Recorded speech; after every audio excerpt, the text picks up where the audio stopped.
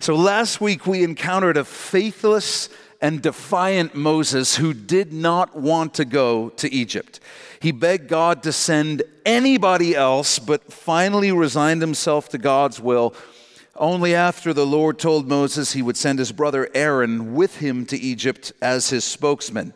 So we're going to jump right in at Exodus 4, verse 18, and we read this. So Moses went and returned to Jethro, his father-in-law, and said to him, "Please let me go and return to my brethren who are in Egypt and see whether they are still alive." And Jethro said to Moses, "Go in peace." So based on what we've learned about Moses thus far, I got to be honest, it's really hard to tell whether he's showing great humility and honor here, being 80 years old himself and still going to seek his father-in-law's blessing, or if Moses is just looking for another excuse to delay obeying God and actually going to Egypt to confront Pharaoh. I listened to a bunch of messages and a lot of pastors were saying this is such a good example of how humble Moses was. And based on what we've learned so far, though, I'm not convinced. For me, it's really 50-50. He could just be thinking, well, what could I do to delay going to Egypt? I need my father-in-law's blessing. It's sort of like, well, do you? Do you? You're 80 years old and God just called you. So if your father-in-law says no, are you not going to go? You're going to side with your father-in-law over the God who appeared to you as a flaming fire in the burning bush? I find that a little hard to believe. This is also a little bit confusing as far as the order of events goes, and I'll explain why. Because in last week's study, Moses was at Mount Sinai when he encountered the Lord in the burning bush. And back in verse 14 of chapter 4, the chapter we're in, God responded to Moses' complaint that he was not a good speaker by saying, "Is not Aaron the Levite your brother? I know that he can speak well. And look, he's also coming out to meet you. When he sees you, he will be glad in his heart." So God told Moses at the burning bush, "Aaron, your brother, is on his way to meet you." But Moses doesn't wait for Aaron. He just hightails it out of there and heads back to his home in Midian. So what's up with that?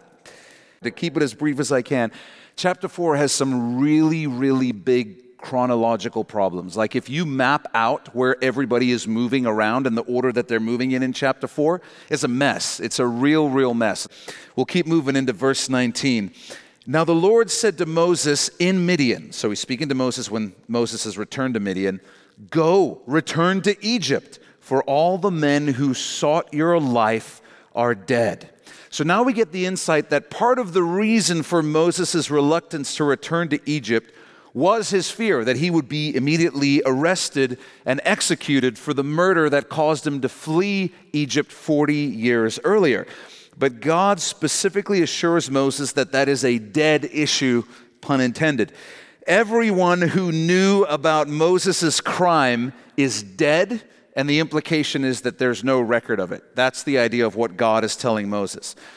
Now, what that also tells us is that the current Pharaoh, at this point in our story, the Pharaoh of the Exodus, the Pharaoh with whom Moses is about to tussle, the Pharaoh on the throne when God sends the famous plagues to Egypt, that Pharaoh cannot be the same Pharaoh who sought to kill Moses 40 years earlier. This must be a different Pharaoh because the Lord tells Moses, "All the men who sought your life are dead." And Exodus specifically told us that the Pharaoh who was alive 40 years earlier was seeking to kill Moses. That means the current Pharaoh cannot be the same Pharaoh who was on the throne 40 years earlier, which if you're not putting this together means the current Pharaoh cannot be Moses' grandfather. You'll recall that Moses was adopted by the daughter of Pharaoh, so that guy cannot be the one who's on the throne right now. 40 years was a long time for a Pharaoh to reign back then.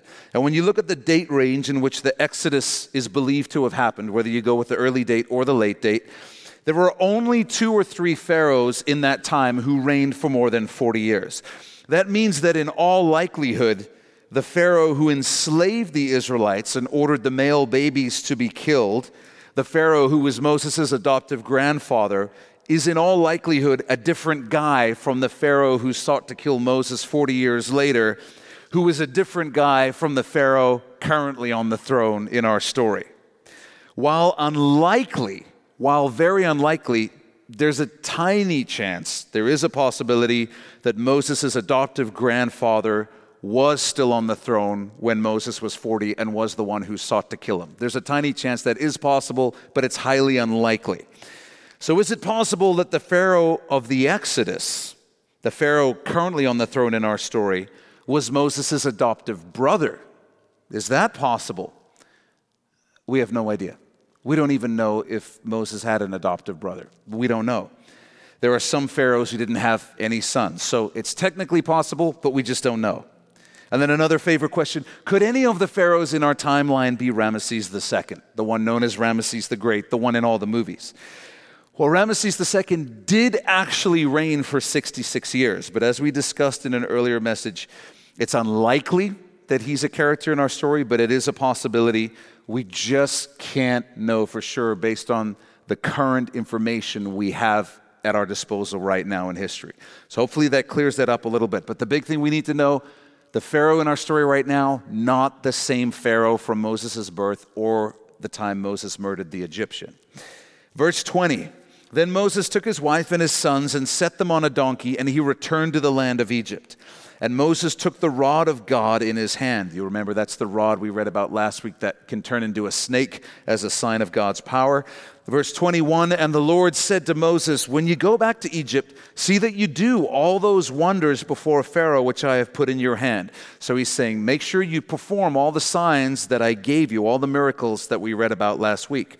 Then the Lord says, but I will harden his heart so that he will not let the people go.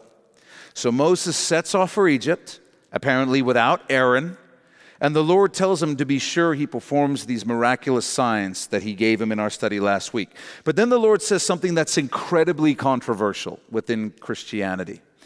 The Lord says, but I will harden his heart so that he will not let the people go. And many people read this, and their first reaction is, well, what? God is going to harden Pharaoh's heart and then hold him responsible for having a hard heart? How is that fair? So let's get into this. The first thing I want you to notice in the text is that this is a prediction right now.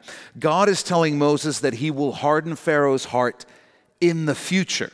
And God is going to say the same thing in Exodus 7:3. He's going to promise that he's going to do it in the future. God is not saying here yet, I am hardening his heart. He's saying, I will.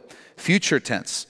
The second thing you need to know is that the text is going to tell us, the Exodus text, specifically when God is hardening Pharaoh's heart and when Pharaoh is hardening his own heart. The text is going to distinguish between who is the one doing the hardening. And guess what? The text is going to record 7 instances where Pharaoh hardens his own heart before God hardens his heart for the first time. And I put all those references on your outline if you want to check them out for yourself this week. God is going to harden Pharaoh's heart for the first time only after the 6th plague. And he will specifically harden it after the 8th, 9th, and 10th plagues. So here's why that matters. The text is going to make it clear that Pharaoh wanted to have a hardened heart against God. He didn't want to believe in God. He didn't want to. His actions will show that even when his own people were suffering and the evidence that God was real was overwhelming, he did not want to acknowledge that God was greater than him. He didn't want to do it. And the sad truth is that some people will never turn to Jesus because they simply don't want to. The Gospel of John puts it so soberingly when it says, why doesn't everyone turn towards the light? Because a lot of men prefer the darkness. They prefer the darkness. They just don't want to believe that there's a God because they don't want to serve him. God knew Pharaoh would never acknowledge him, but he gave Pharaoh a host of opportunities and a ton of evidence anyway. Now, the Old Testament teaches us lessons. It teaches us principles using big, exaggerated examples. And I don't mean that the facts are exaggerated. I mean that the size of the story, the size of the event is massive. Sort of like how the famous fable of the boy who cried wolf, that's a story to teach the moral lesson, don't lie because then people won't believe you when you need them to. But it tells it in an exaggerated way with exaggerated stakes, because what happens at the end of that story? The wolf eats all of the boy's sheep. That's what happens at the end of the story. So the story doesn't involve not being able to find a pencil or missing out on a meal. It ends with an entire flock of sheep being eaten by a wolf. It's an exaggerated scale of a story to make a point. So the Old Testament is full of things that really happened, but they serve as massive, huge examples of things that God wants to teach us. So you have something like God wants to teach us about suffering. So you have Job, a man who loses his children, his life, his wife turns on him, he gets sick, he loses everything to the point where he just wants to die. And when we talk about suffering, it's so that we can learn a lesson about it from his exaggerated example. And so one of the ways God uses Pharaoh is to demonstrate that the Lord gives everybody more than enough opportunities and more than enough evidence. The examples are exaggerated. Well, how do I know God is real? Because he just turned the Nile River to blood. How do I know God is real? Because Moses told you that if you didn't let the Israelites go, hail was going to fall from the sky and kill every living thing in Egypt that's not indoors, and it happened. That's how you know. So we're going to get these exaggerated examples. Now hang with me here. In his letter to the Romans, the Apostle Paul points out that God gives everybody at least two huge pieces of evidence for his existence. Everybody, everywhere, through all time, gets these two pieces of evidence that God is real. Paul says in Romans 2:14 and 15, he says, everybody gets an inherent moral conscience. So everybody is born with a conscience that some degree tells them what you're doing is wrong, what you're doing is right. You should do this, you should not do that. He says everybody, everywhere, is born with some degree of that. And that's from God. And then the second piece of evidence, Paul says, is that the observable world around us testifies to the existence of God. That's Romans 1:18 to 23. Paul says, whoever you are, wherever you are, you experience the world around you. And if you just look around you, if you just listen to what's around you, if you interact with a person, if you think about how you're made, you know deep down within your soul bears witness, only a God could have made this. This cannot be an accident. And God says everybody gets those two pieces of evidence, and everybody is responsible for how they respond to that. Do you follow that? Do you pursue that? Are you led by that? Or do you say, I don't want to hear it. I don't want to hear it. I'm going to choose to believe something else. Like far too many, Pharaoh had no interest in the evidence. And here's where that gets scary, because there can come a point in anyone's life where God says, okay, that's it. That's it. You've been given more than enough evidence. You still refuse to acknowledge me. You've been given enough evidence that it's obvious you're never going to acknowledge me. So I am going to give you your heart's desire. I'm going to allow the truth that you suppress. I'm going to allow the lie that you embrace to actually make sense to you. So you know you're rejecting the truth deep down. You know you're choosing to believe a lie, and I'm actually going to let that lie start to make sense to you. I'm going to give you what you want. Yes, it's difficult to realize that you're in the wrong and you need to change, but it's far worse to be in the wrong and then start believing that you're actually in the right, because it means that you're beginning to lose your grip on reality. The actual term is you're beginning to become delusional. You're unable now to tell the truth from a lie. You're unable to distinguish the difference between reality and something you've invented in your own mind. You're now at the point where you can invent a truth in your head and actually begin to believe that it really is the truth. That's what the Lord allows to happen sometimes. It's possible to reach the point where you cannot be saved long before your earthly death. It is not true that everybody has until their final breath to change their mind. It is possible to make up your mind and be so unwilling to change and have seen so much evidence and rejected it so many times that your mind can never be changed. And it's possible to reach that place by saying no to the Lord over and over and over and over again, rejecting what you know is the truth over and over and over again. That's what the Bible calls the blasphemy of the Holy Spirit, the only unforgivable sin. It's possible to seal your eternal fate long before your earthly life ends. And yes, that's scary. It is scary. It's terrifying. And it's the choice that Pharaoh made. And because the Lord knew that Pharaoh would never repent and never turn to him, the Lord used Pharaoh as a pawn in this epic story which reveals the glory of God. So write this down. Because Pharaoh refused to soften his heart, God hardened it. Because Pharaoh refused to soften his heart, God hardened it. It's no joke to reject the Lord when he comes to you speaking the truth. It's no joke to reject the Lord when he sends someone to speak the truth to you. That's why the writer of Hebrews counsels his readers with these words. I put it on your outline. Today, if you will hear his voice, do not harden your hearts. That was the appeal of the writer of Hebrews to his readers, saying, if you can hear the truth in your soul today and you know it's true, respond today. Don't harden your hearts. Why? Because we cannot assume that we have another chance coming, another day to decide. We cannot assume we have the luxury of hardening our hearts today and then softening them tomorrow. We don't know what the future holds. So don't play games with God. Don't play games with the truth because the stakes are far too high. If God is speaking to you today about anything, respond to him today. Don't assume that you will hear the voice of God tomorrow.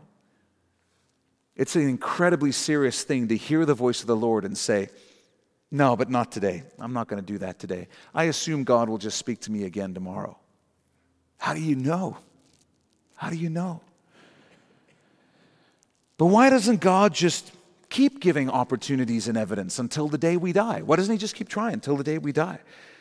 Well, because according to the Bible, those who reject Jesus are going to be judged based upon the evidence they received over the course of their lives and the revelation they received. So the more evidence you receive in your life, the more revelation God gives you, the more harshly you're going to be judged if you reject God. So by making them unable to see, by putting a limit on how much evidence a person gets, God is being merciful because he's putting a limit on how much evidence they'll be accountable for. Jesus did that with the Pharisees and the religious leaders when he was on the earth. They reached the point where he said, because you would not see, you will now be unable to see. And he's not just judging them because he's mean and angry. He is being merciful to them because he's saying, you're never going to believe in me. You're never going to give your life to me. You're never going to worship me. And so if I keep doing these miracles right in front of you, if I keep teaching right in front of you, giving you more and more revelation and you keep rejecting it, it's just more stuff that you're going to be judged for in eternity. So I'm going to harden your heart so that you can't believe, so that you won't be responsible for the revelation and the evidence that you hear from this point on. And there's another layer to God's battle of wills with Pharaoh that's going to emerge here. The Egyptians believed that when a person died, their heart would be weighed on scales in the afterlife, in the hall of judgment. And if their heart was, quote unquote, heavy with sin, they would be judged and annihilated. They believed one could avoid being judged for one's sins by simply resisting the urge to confess them during your trial in the hall of judgment. And so to help their deceased loved ones resist the urge to confess their sins, relatives would place a stone scarab beetle over their heart, which they believed would literally harden their heart and result in their salvation. This is another reason why when Pharaoh is up against it, He keeps resisting confessing his sin. It wasn't part of his culture or his view of salvation or deliverance. And it's why it's going to be such a big deal when Pharaoh finally does confess his sin and is judged for it. Even that is a picture of the gospel. It's the complete opposite of how the world works. In the kingdom of God, you cannot enter until you confess that you're a sinner in need of the mercy of God. The Egyptians were right in understanding that sin is a death sentence. If you're found guilty of sin, you will die. Where they were wrong was in thinking that it's possible to conceal your sin in the afterlife. They were wrong to think that you can hide your sin in the afterlife, because sin has to be dealt with. Everything's going to be exposed, and sin has to be dealt with. Our sin has not been concealed. It hasn't been hidden. The reality is our sin has been fully acknowledged, it has been known, it has been counted, and it has been paid for by Jesus on the cross. Our sin hasn't been concealed, it's been dealt with, it's been handled, the debt has been paid. Verse 22, God says to Moses, "Then you shall say to Pharaoh, 'Thus says the Lord, Israel is my son, my firstborn. So I say to you, let my son go that he may serve me. But if you refuse to let him go, indeed, I will kill your son, your firstborn.'" And if you're familiar with the Exodus story and where we're headed, then you know that there is some serious foreshadowing going on here. To help Pharaoh understand how much God loves Israel, the Lord tells Moses to describe Israel as God's firstborn son.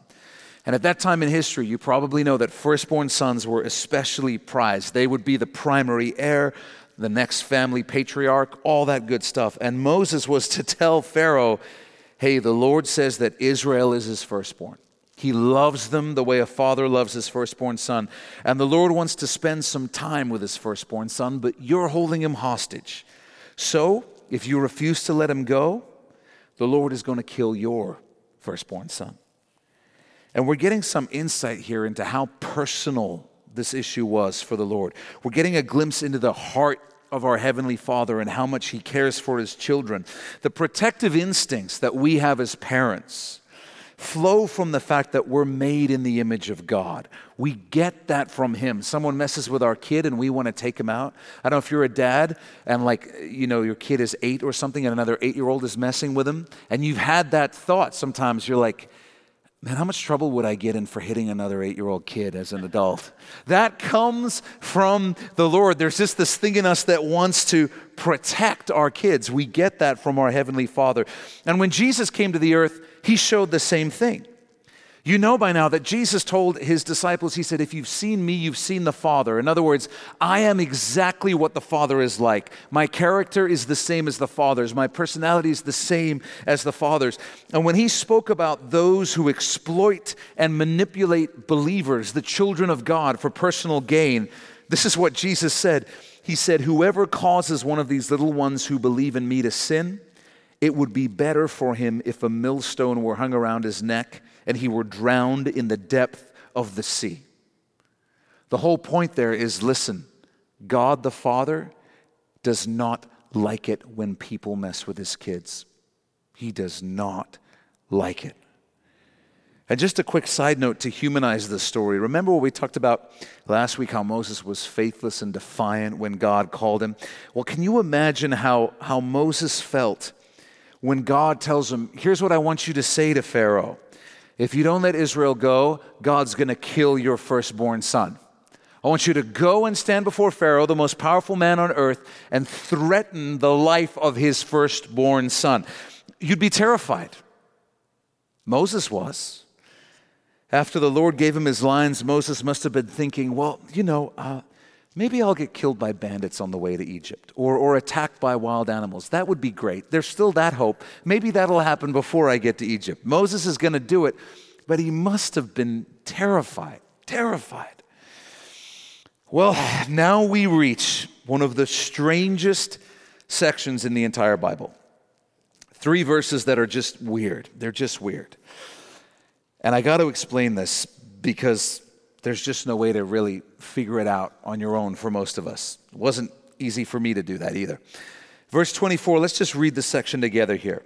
And it came to pass on the way at the encampment that the Lord met him and sought to kill him. Then Zipporah took a sharp stone and cut off the foreskin of her son and cast it at Moses' feet and said, "Surely you are a husband of blood to me." So he let him go. Then she said, "You are a husband of blood because of the circumcision." All pretty self-explanatory, right? So I think we'll just move on. But I mean, what do you do with this? There are so many questions. And if we're studying the Word of God as opposed to simply reading the Word of God, then we have to actually wrestle with the questions that come up. Questions like, okay, God has just finished calling and commissioning Moses. Even in Midian, God is like, let's get going to Egypt. The Lord's been working to reassure Moses, promising him that everyone who's going to kill him is dead. I'm going to send Aaron with you. Here are some signs to perform. So why in the world all of a sudden is God out to kill Moses? How does that make any kind of sense? Why does circumcision solve whatever the problem is? And why the circumcision of Moses' son, Gershom? Why is Moses' wife, Zipporah, the one performing the circumcision? Why does she touch the foreskin to Moses' feet? That's what the original Hebrew means. And what in the world is she talking about when she says, "Surely you are a husband of blood to me"? Those are just some of the questions that these 3 verses generate. And I share those just to give you an example of what it means to dig into a passage that you don't understand. It can help to break things down into questions and then look for specific answers to those questions. So let's work through this as best we can. We know that God is angry with Moses. He's angry with Moses. And the only thing that has changed since God last spoke to Moses in Midian is that Moses and his family have started their journey toward Egypt. And I think that from that, we can surmise that there's something God expected Moses to do before beginning the journey. I think that's a logical inference. And because of that, God seeks to kill Moses. And I think it's better if we put that phrase in our mind as God began to kill Moses. Because if God wanted to kill Moses, it would be done like that, right? There would be no God tried to kill Moses, but what, like Moses hid behind a tree? I don't think that's what happened. So it would seem that God wanted Moses to understand that he was going to very quickly die if he didn't fix whatever the problem was. So God begins to kill Moses. The text doesn't tell us exactly what happened to Moses, but let's just say it was something like a serious illness that was rapidly progressing toward death. I think that's probably a pretty reasonable assumption. Zipporah knows exactly why this is happening. Moses' wife knows exactly why this is happening. She knows it's God's doing, and she also knows what to do. Well, how does she know that it's God's doing? The text doesn't tell us. How does she know that the circumcision of their son, Gershom, will fix the problem? The text doesn't tell us. So we're left to speculate on the answers to those 2 questions, along with the big question, what did Moses do wrong? So we'll try and answer that big question, and it's going to mean chasing some rabbits, but I have no idea how else to make this make any kind of sense. So hang with me here. Back in Genesis 17, God gave the rite of circumcision to Abraham as a physical mark of his covenant with Abraham and his descendants, the Israelites. Circumcision was a physical reminder to Hebrew men that they belonged to the Lord and were set apart for him, just as he had set them apart to be his chosen people. Circumcision was the sign of God's covenant promises to Israel. Gershom is a young boy at this time, and what we do know from the text is that obviously he had not been circumcised. And when we remember the importance of circumcision, that it represented God's covenant, it makes sense that God would be angry at Moses for not placing the sign of the covenant on his own sons before heading off to Egypt as God's representative to the entire nation of Israel. So this is something that everyone who's a member of Israel, every male is supposed to have done to them on the 8th day of their life. And Moses, you haven't done this to your own kid, but you're going to go and represent me to the entire nation of Israel? Like, get your junk together, Moses. That makes sense. Why had Gershom not been circumcised? We don't know for sure. we do know that Moses failed in one of his key duties as a Hebrew father by not circumcising his son. Now, some scholars suggest that Moses simply didn't care enough to do it. He was like, whatever, which I think we can kind of picture Moses doing. While other scholars suggest that his wife Zipporah, who was a Midianite, may have found the practice disgusting and demanded that Moses not do it to her son. And in that scenario, Moses chose to appease his wife rather than please the Lord. But again, those are speculations. We don't know. Whatever the reason for Gershom not being circumcised, God strikes Moses with a deathly illness, let's call it that. He's dying fast. And even though we don't know how, Zipporah knows exactly what's going on. Perhaps God told Moses, or perhaps Moses instinctively knew why, and Moses just told Zipporah. He's like, listen, God is doing this because I haven't taken care of circumcising Gershom. And I think that if that's true, then it stands to reason that he would have just told her how to perform a circumcision. You get a flint knife, you get a clamp, and you go through the whole thing. Because he's too frail to do it himself. He's dying. And if that's true, that would all sort of make good, reasonable sense so far. But we'd have a couple of big questions left. One being, well, why does Zipporah touch Gershom's foreskin to Moses' feet? And what is she talking about when she says, surely you are a husband of blood to me? Now, I should mention that the interpretation I've shared so far is the most common interpretation among scholars. And when it comes to these last two questions, those same scholars generally give these answers. They'll say, well, Zipporah touched Gershom's foreskin to Moses' feet as some sort of sign that she had done this in his place. She had performed the circumcision in his place as his proxy, and she's transferring the spiritual effect of that to him, something along those lines. And when she says, surely you're a husband of blood to me, she's saying something along the lines of, some of your translations might even say it, you're a bloody husband. You're a bloody husband. Because she's angry with Moses for making her do something that she shouldn't have had to do, but that she also considers to be barbaric and disgusting. Okay, that's great, Jeff. That all makes sense to me. Which is why I wish I could just move on. But there's more. And this has to be the most I've ever talked about foreskins to a group of people in my life. And there's another view. And in this other view, Moses' circumcision is the issue. Historians now know that a form of circumcision was practiced in Egypt among the Egyptians. However, it was a different method that produced a different physical result. And I've got a picture I'm going to put on. No, I don't. I'm just kidding. Okay. But that's as much detail as I'm going to go into. I'm not going to get more specific than that, even though you're probably thinking, well, what do you mean different? I don't know. Just figure it out.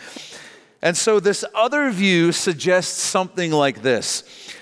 It suggests that Moses' parents perhaps did not circumcise him on the 8th day. Perhaps they were nervous that he would scream more than normal, be discovered and killed under the edict that was in place to kill all Hebrew boys at the time. So Moses was not circumcised as a Hebrew baby. And then when Moses was delivered to the palace to the daughter of Pharaoh as a young boy, she had him circumcised in the Egyptian manner. Now, God expected Moses to take care of this before he set off for Egypt because, after all, Israel's deliverer would need to bear the sign of God's covenant with Israel. And without getting too graphic, Egyptian circumcision was not the same as the circumcision that God described to Abraham. You would have to have a second procedure to get in line with the one that God told Abraham to perform on his children. But in this scenario, Moses didn't want to do it because it would hurt. And again, that seems very consistent with the personality of Moses we've come to see thus far. Well, I don't want to.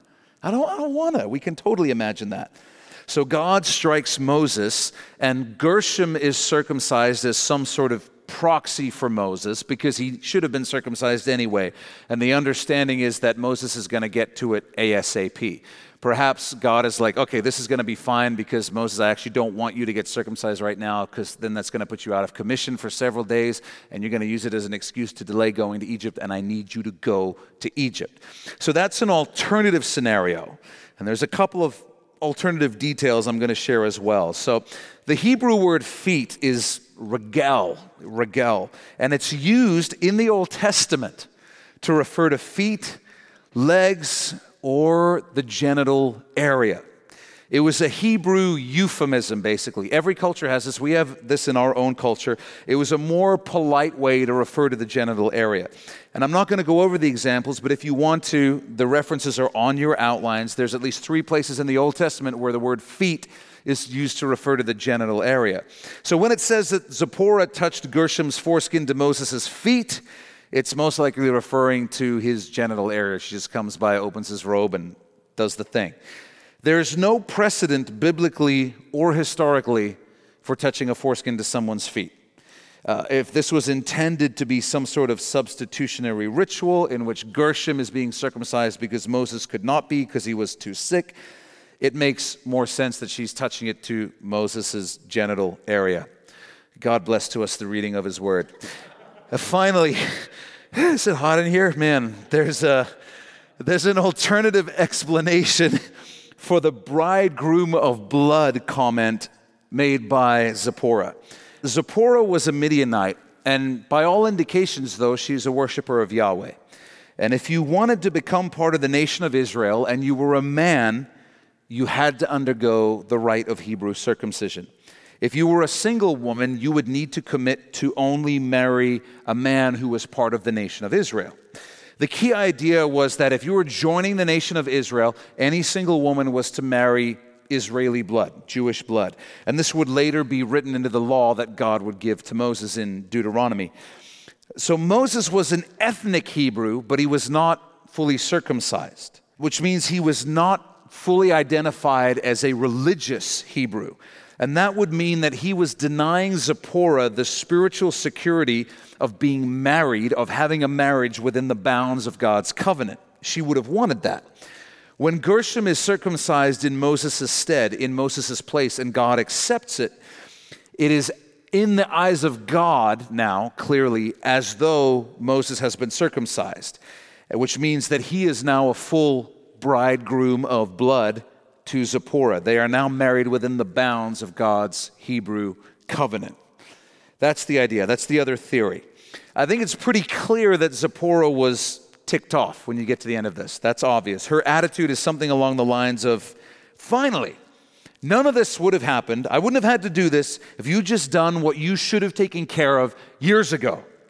And when we reach Exodus 18:2, we'll learn that Zipporah and her sons were not with Moses and Aaron when they went to Egypt. He had sent them back to her home in Midian with her father Jethro. And most scholars agree that he sent them back shortly after this bridegroom of blood incident. Now, we don't know why, but the 2 big speculations are it could be that Moses thought Egypt would be too dangerous for them, or it could be that Zipporah is just really mad at him and they just can't stand living together at this exact moment. And Moses is thinking, I'm supposed to lead a whole nation of people out of slavery. I don't have time for a bitter wife right now. Go home and stay with your dad and we'll deal with this later on. That's also a possibility. So as far as explanations go, all of that, whether you believe me or not, is the best, most concise way I could share the data with you. So hopefully you understand the gist of what's going on a little bit. We can safely assume the issue is that someone who was supposed to be circumcised was not circumcised. And Gershom being circumcised, whether it was for his own sake or as a proxy for Moses, solved the issue. Moses should have taken care of something before he left for Egypt. He didn't. That angered God. So God is teaching him a lesson about the importance of taking care of things at home. And you're going to have to look through that information, come to your own conclusions. There's no firm thing we can rest on. We can just say, this is what we know, this is what we don't know. So what do we do with that information, though, practically? I mean, what lessons can we take from this? And so no matter what the issue was, whether it was Moses or Gershom, I think we can take something from the fact that Moses failed his duty as a father. And the Lord took that really, really seriously. In 1 Peter 4:17, it says that judgment must begin with the household of God. You've heard me talk about it before. Paul says we're not meant to judge those outside the church, but we are meant to judge those inside the church. Because the people outside the church, they're not meant to act like Jesus. But the people inside the church, we are meant to act like Jesus. And we got to hold each other to that standard. We got to hold each other accountable. And so from God's perspective, in the Old Testament and in the New Testament, he expects those who belong to him to take care of their business in their house, in their church, in their family, before they seek to do ministry to anybody else. God makes it clear, in the New Testament especially as well, that he expects elders to be a faithful husband, take care of their family, and raise their children to love Jesus. If you're not doing those things, you're not qualified to be an elder, which is a synonym for pastor in the New Testament church. You're not giving your marriage the attention it needs. You're not giving your children the attention it needs. You're not qualified to be a pastor in the church, according to the New Testament. God expects pastors and ministers to minister to their families first. So write this down, because this is true for everybody. God considers ministry to family a higher priority than ministry to anyone else. He considers ministry to family a higher priority than ministry to anyone else. Jesus says this too to the Pharisees. He says, you've got parents who are starving, and you're out here making a big show of giving money to the poor on the street. Go take care of your family. If you're a father who has neglected your spiritual responsibilities, it's never too late to do the right thing. It's never too late to do the right thing. It's never too late to start prioritizing ministry to your family today. And I know what Satan's telling you. Satan tells you all the time. He says, it's too late. The window of opportunity is gone. Too late to try and deal with the flesh of your children. And while it might be more difficult, while it might take longer to see some fruit, the right thing to do is still the right thing to do. And it's never too late to do the right thing. You grab the knife, the sword of the Spirit, which is the Word of God, and you begin to apply it to your family.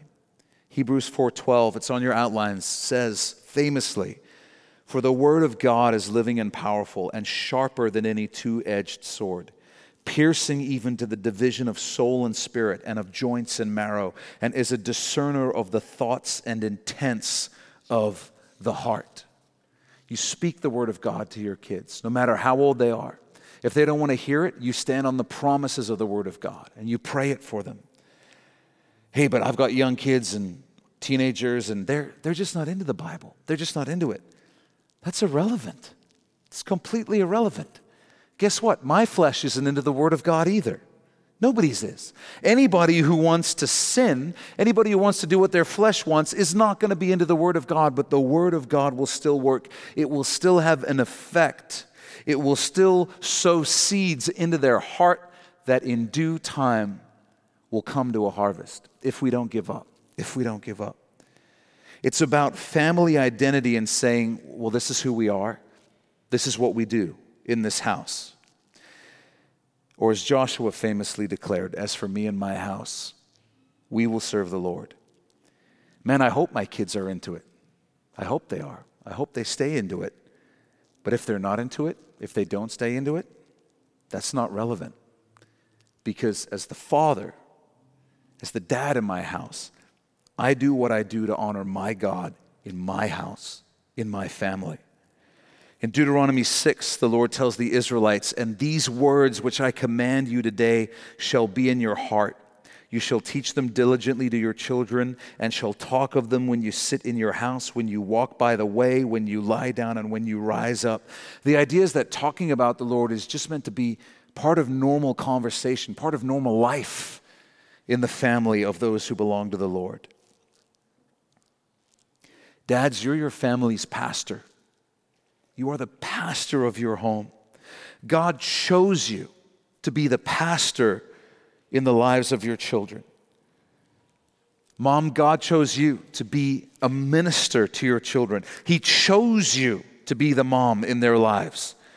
Well, but my son, but my daughter is rebellious. Yet God knew that was coming. And He chose you. He chose you. He chose you to pray for them. He chose you to intercede for them. He chose you to shed tears while you're praying for them. He chose you to never give up on them. He chose you to keep pouring grace and truth into their lives. He chose you. Moses had to learn that if ministry to one's family is neglected, no other ministry really matters. No other ministry really matters. Zipporah, it's interesting. She's performing a priestly duty. And all I'm going to say about that is that this is another example of something we observe in the scriptures. When a man does not step up and take care of the things that the Lord has called him to do, the Lord has no problem working through a woman who is willing to obey. It's not meant to be a model. It's meant to shame the man who's not stepping up. This is what we see when Deborah leads the army of the Lord instead of Barak in Judges 4. It's not a model. She even tells Barak straight up, "Oh, I'll do it. I'll lead the army, but none of the honor is going to go to you, just so you know." There are also times when there's just way more women responding to the gospel than men. I think of Paul, Silas, and Timothy ministering in Philippi and starting the church with Lydia and her women's prayer group in Acts 16. I think of Iran today, where the underground church is happening primarily through women sharing the gospel and hosting groups. So without getting into an entire separate study, I really believe that the model in Scripture has men leading their families and men leading the church, but the Lord is perfectly fine to work through a woman when men won't step up to the plate and be who God has called them to be. So ladies, if your husband won't talk to your kids about the Lord, if your husband won't talk to your kids about the Word, then you do it. You do it with God's blessing. Don't nag your husband. Don't bug him. Don't be like, we had such a good Bible study time today without you. It was powerful. The Lord was there. Don't do that. Just do it. Just take care of it and trust that in time, the Lord will convict him. The Lord will convict him. Don't get bitter. Don't get resentful like Zipporah did. And if your husband's working 12 hours a day, please don't accuse him of being neglectful. Don't be like, "You're such a bad husband. You've worked 12 hours and then you come home and sleep when you should be doing a Bible study with our children." Don't do that. Just let the man sleep. He's doing the best he can. And dad, if that's you, the best advice I can give is do everything you can to make a career move so that you can have the time to actually spend some time in the Word with your kids and to disciple them. It's the most important thing in your life after your relationship with the Lord and your relationship with your wife. And here's an encouragement. God doesn't give up on Moses. He's not like, "Moses, here's the thing. You're reluctant, you're faithless, you're defiant, and you're a terrible dad, so I'm done." He doesn't do that. He teaches Moses a valuable lesson, and he keeps moving forward. I just love that about the Lord, because that's how the Lord is with you and I. He's like, "Let's deal with this. Okay, it's dealt with. Now let's move forward. Let's keep going." He's all about that. He's all about that. He never brings up the past to shame us or remind us about the failures that we were. He's always about, let's move you forward. Let's make you more like Jesus. Let's get you closer to who I made you to be. Verse 27, "And the Lord said to Aaron, 'Go into the wilderness and meet Moses.' So he went and met him on the mountain of God and kissed him." So apparently Moses was heading to Egypt sort of via Mount Sinai, perhaps because the Lord told him to. However it happened, God told Aaron where to go, and he told Aaron when to go. And Aaron and Moses now meet up for the first time in who knows how long at Mount Sinai, as Moses is on his way to Egypt. Again, it's really weird that Moses doesn't wait for Aaron anywhere in the story. He just travels as he desires with no apparent concern for meeting up with Aaron. Verse 28, "So Moses told Aaron all the words of the Lord who had sent him and all the signs which he had commanded him. Then Moses and Aaron went and gathered together all the elders of the children of Israel. So they traveled together to Egypt, and they meet with the elders of Israel in Egypt." There are some chronological issues with chapter 4. There's going to be some places in Exodus that we're going to get to where it's going to be really obvious that things are not strictly in chronological order. Like someone's going to interact with the Ark of the Covenant a chapter before the Ark of the Covenant is built. And so there's not issues with facts, it's just that editorially some things might be slightly out of order. It doesn't mess with the integrity of the story, doesn't mess with theology or anything like that. So chapter 4, there's strong evidence that all these things are not listed in chronological order. And so you can sort of move the order of events around a little bit to make sense of it and understand that you're not messing with the Word of God by doing that. So just to give you an idea, it's a very real possibility that it could have happened something like this. So Moses, after the burning bush, he doesn't wait at Mount Sinai for Aaron. He heads back to Midian. When he gets back to Midian, Moses starts having second thoughts because he's thinking, if I go to Egypt, they're going to kill me for the murder I committed 40 years ago. That's why the Lord speaks to Moses again in Midian and specifically assures him that there's nobody alive in Egypt who wants to kill him. Moses tells Jethro that he has to go to Egypt, asks for Jethro's blessing. Moses then heads off for Egypt with Zipporah and their 2 sons. He plans on swinging by Mount Sinai on the way because that's where the Lord has told him to go and meet Aaron. But before they reach Sinai, the whole bridegroom of blood incident happens. I think that happens before he meets up with Aaron because Aaron was a priest. And if Aaron had been around and someone needed to be circumcised, Aaron would have done it. They continue on to Sinai where Moses and Aaron meet up. And then before Moses and Aaron continue on to Egypt, Moses sends Zipporah and their sons back to Midian and Jethro. So again, something like that is possible, so don't get too hung up on the events. You can actually move them around a little bit to have them make sense without messing with the Word of God in any way. It's all speculatory, and maybe you'll think, you know what, Jeff, that doesn't really make a difference to anything, and you'd be right. That's why we're not spending too much time on it. Verse 30, and Aaron spoke all the words which the Lord had spoken to Moses. Then he, that's Moses, did the signs in the sight of the people. So the people believed, and when they heard that the Lord had visited the children of Israel, and that he had looked on their affliction, then they bowed their heads and worshipped.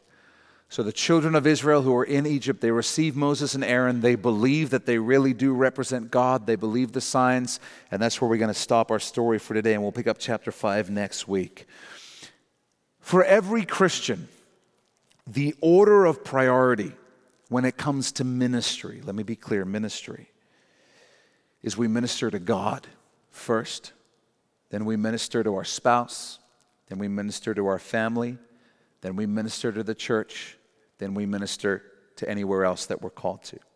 Those are the priorities of ministries. Because I said children before church, that doesn't mean that you put your kid's sports game ahead of church. That's not ministry. We're talking about ministry. That's to be how we prioritize our lives.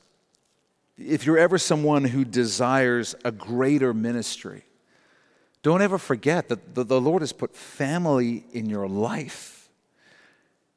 If you have kids, then God's given you a small congregation to minister to. And what God is interested in is what are you going to do with the church that I've given you? How are you going to minister to them? And if we're neglecting that, but desiring to be used by God in a greater way somewhere else, God is saying, no. Minister here first. Be faithful here. Prove to be faithful here, and then I can entrust you with more. And as we said, it's never too late to do the right thing. God chose you to be their dad. He chose you to be their mom. That's not an accident. He didn't spin a wheel and just say, well, let's see what random personalities you're going to get in your kids. Have fun with that. I can't wait to see how this plays out. He didn't do that. He knit them together.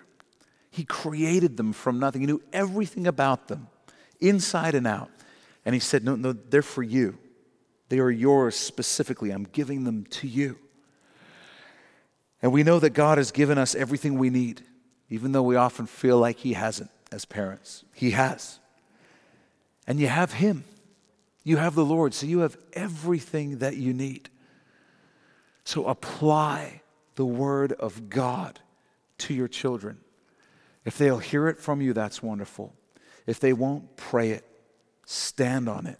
Apply the Word of God and do not stop. Don't give up. Don't give up. The Bible says, for in due time we will reap a harvest if we do not give up. So don't give up. With that, let's pray. Would you bow your head and close your eyes?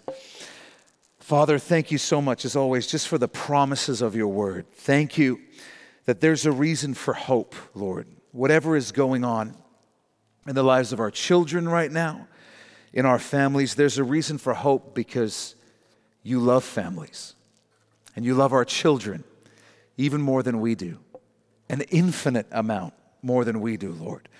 And so we just thank you, first of all, in faith that because we have you, we have everything we need for every challenge that comes our way, in our marriages, in our families.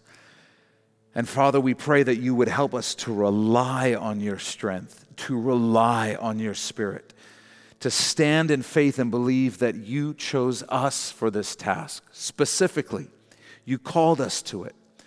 So Father, we pray for your blessing and your power and your presence to be on the church that is every family unit represented in our gathering today. Lord, we ask for your Spirit to be working on and in and through our children. And Lord, that we would deal with ourselves before we seek to deal with them. That, Lord, if there's anything you want to do in us, we would welcome your work in us so that we can minister effectively to them. So, Lord, I pray if there's anything in us right now that is stopping us from effectively ministering in our marriages and families, would you reveal it to us, Lord, so that we can deal with it and move forward. And Lord, if we feel lost knowing what to do with our kids, would you just speak by your Spirit what you would have us do right now? Lord, we know that your word divides even between soul and spirit. It discerns thoughts. It discerns what's going on in the heart. It has insight that we don't have. And so, Lord, we ask that the mind of Christ would guide us and lead us, that we wouldn't have our own impulsive reactions and thoughts and judgments, but that, Lord, we would pray and we would minister with the insight of your Spirit, Lord God. And so in the name of Jesus, we just loose your blessing on every family. And in the name of Jesus, we bind up anything and everything that stands against the good work you want to do in every life, in every child, in every husband, and in every wife. Thank you that you're with us. Thank you that you are for us, God. And thank you that you've given us everything we need. Well, thanks for taking this time to listen and be in the Word of God with us. If you've never given your life to Jesus, then you need to go to our website, mynewhope.ca, right now. When you get there, you'll see a graphic on our homepage that says The Gospel. Click on that and you'll be able to watch a short video where we share the best news you'll ever hear in your life. It's more important than whatever else you're doing right now. So stop whatever else you're doing, go to mynewhope.ca and click on The Gospel. If God has blessed you through this message, we'd love to hear about it. Shoot us an email at info@mynewhope.ca and let us know how God has impacted your life through His Word. If you're in the greater Vancouver area, I want to invite you personally to come and be a part of New Hope Church. We believe God is doing something real special as we grow together in our faith and love for Jesus, and we would love you to be a part of it. And finally, if you'd like to support the Bible teaching ministry of New Hope through financial giving, you can also do that through our website. Just go to mynewhope.ca/give. Thanks again for listening. Thanks for being in the Word of God with us. And always remember, God is with you.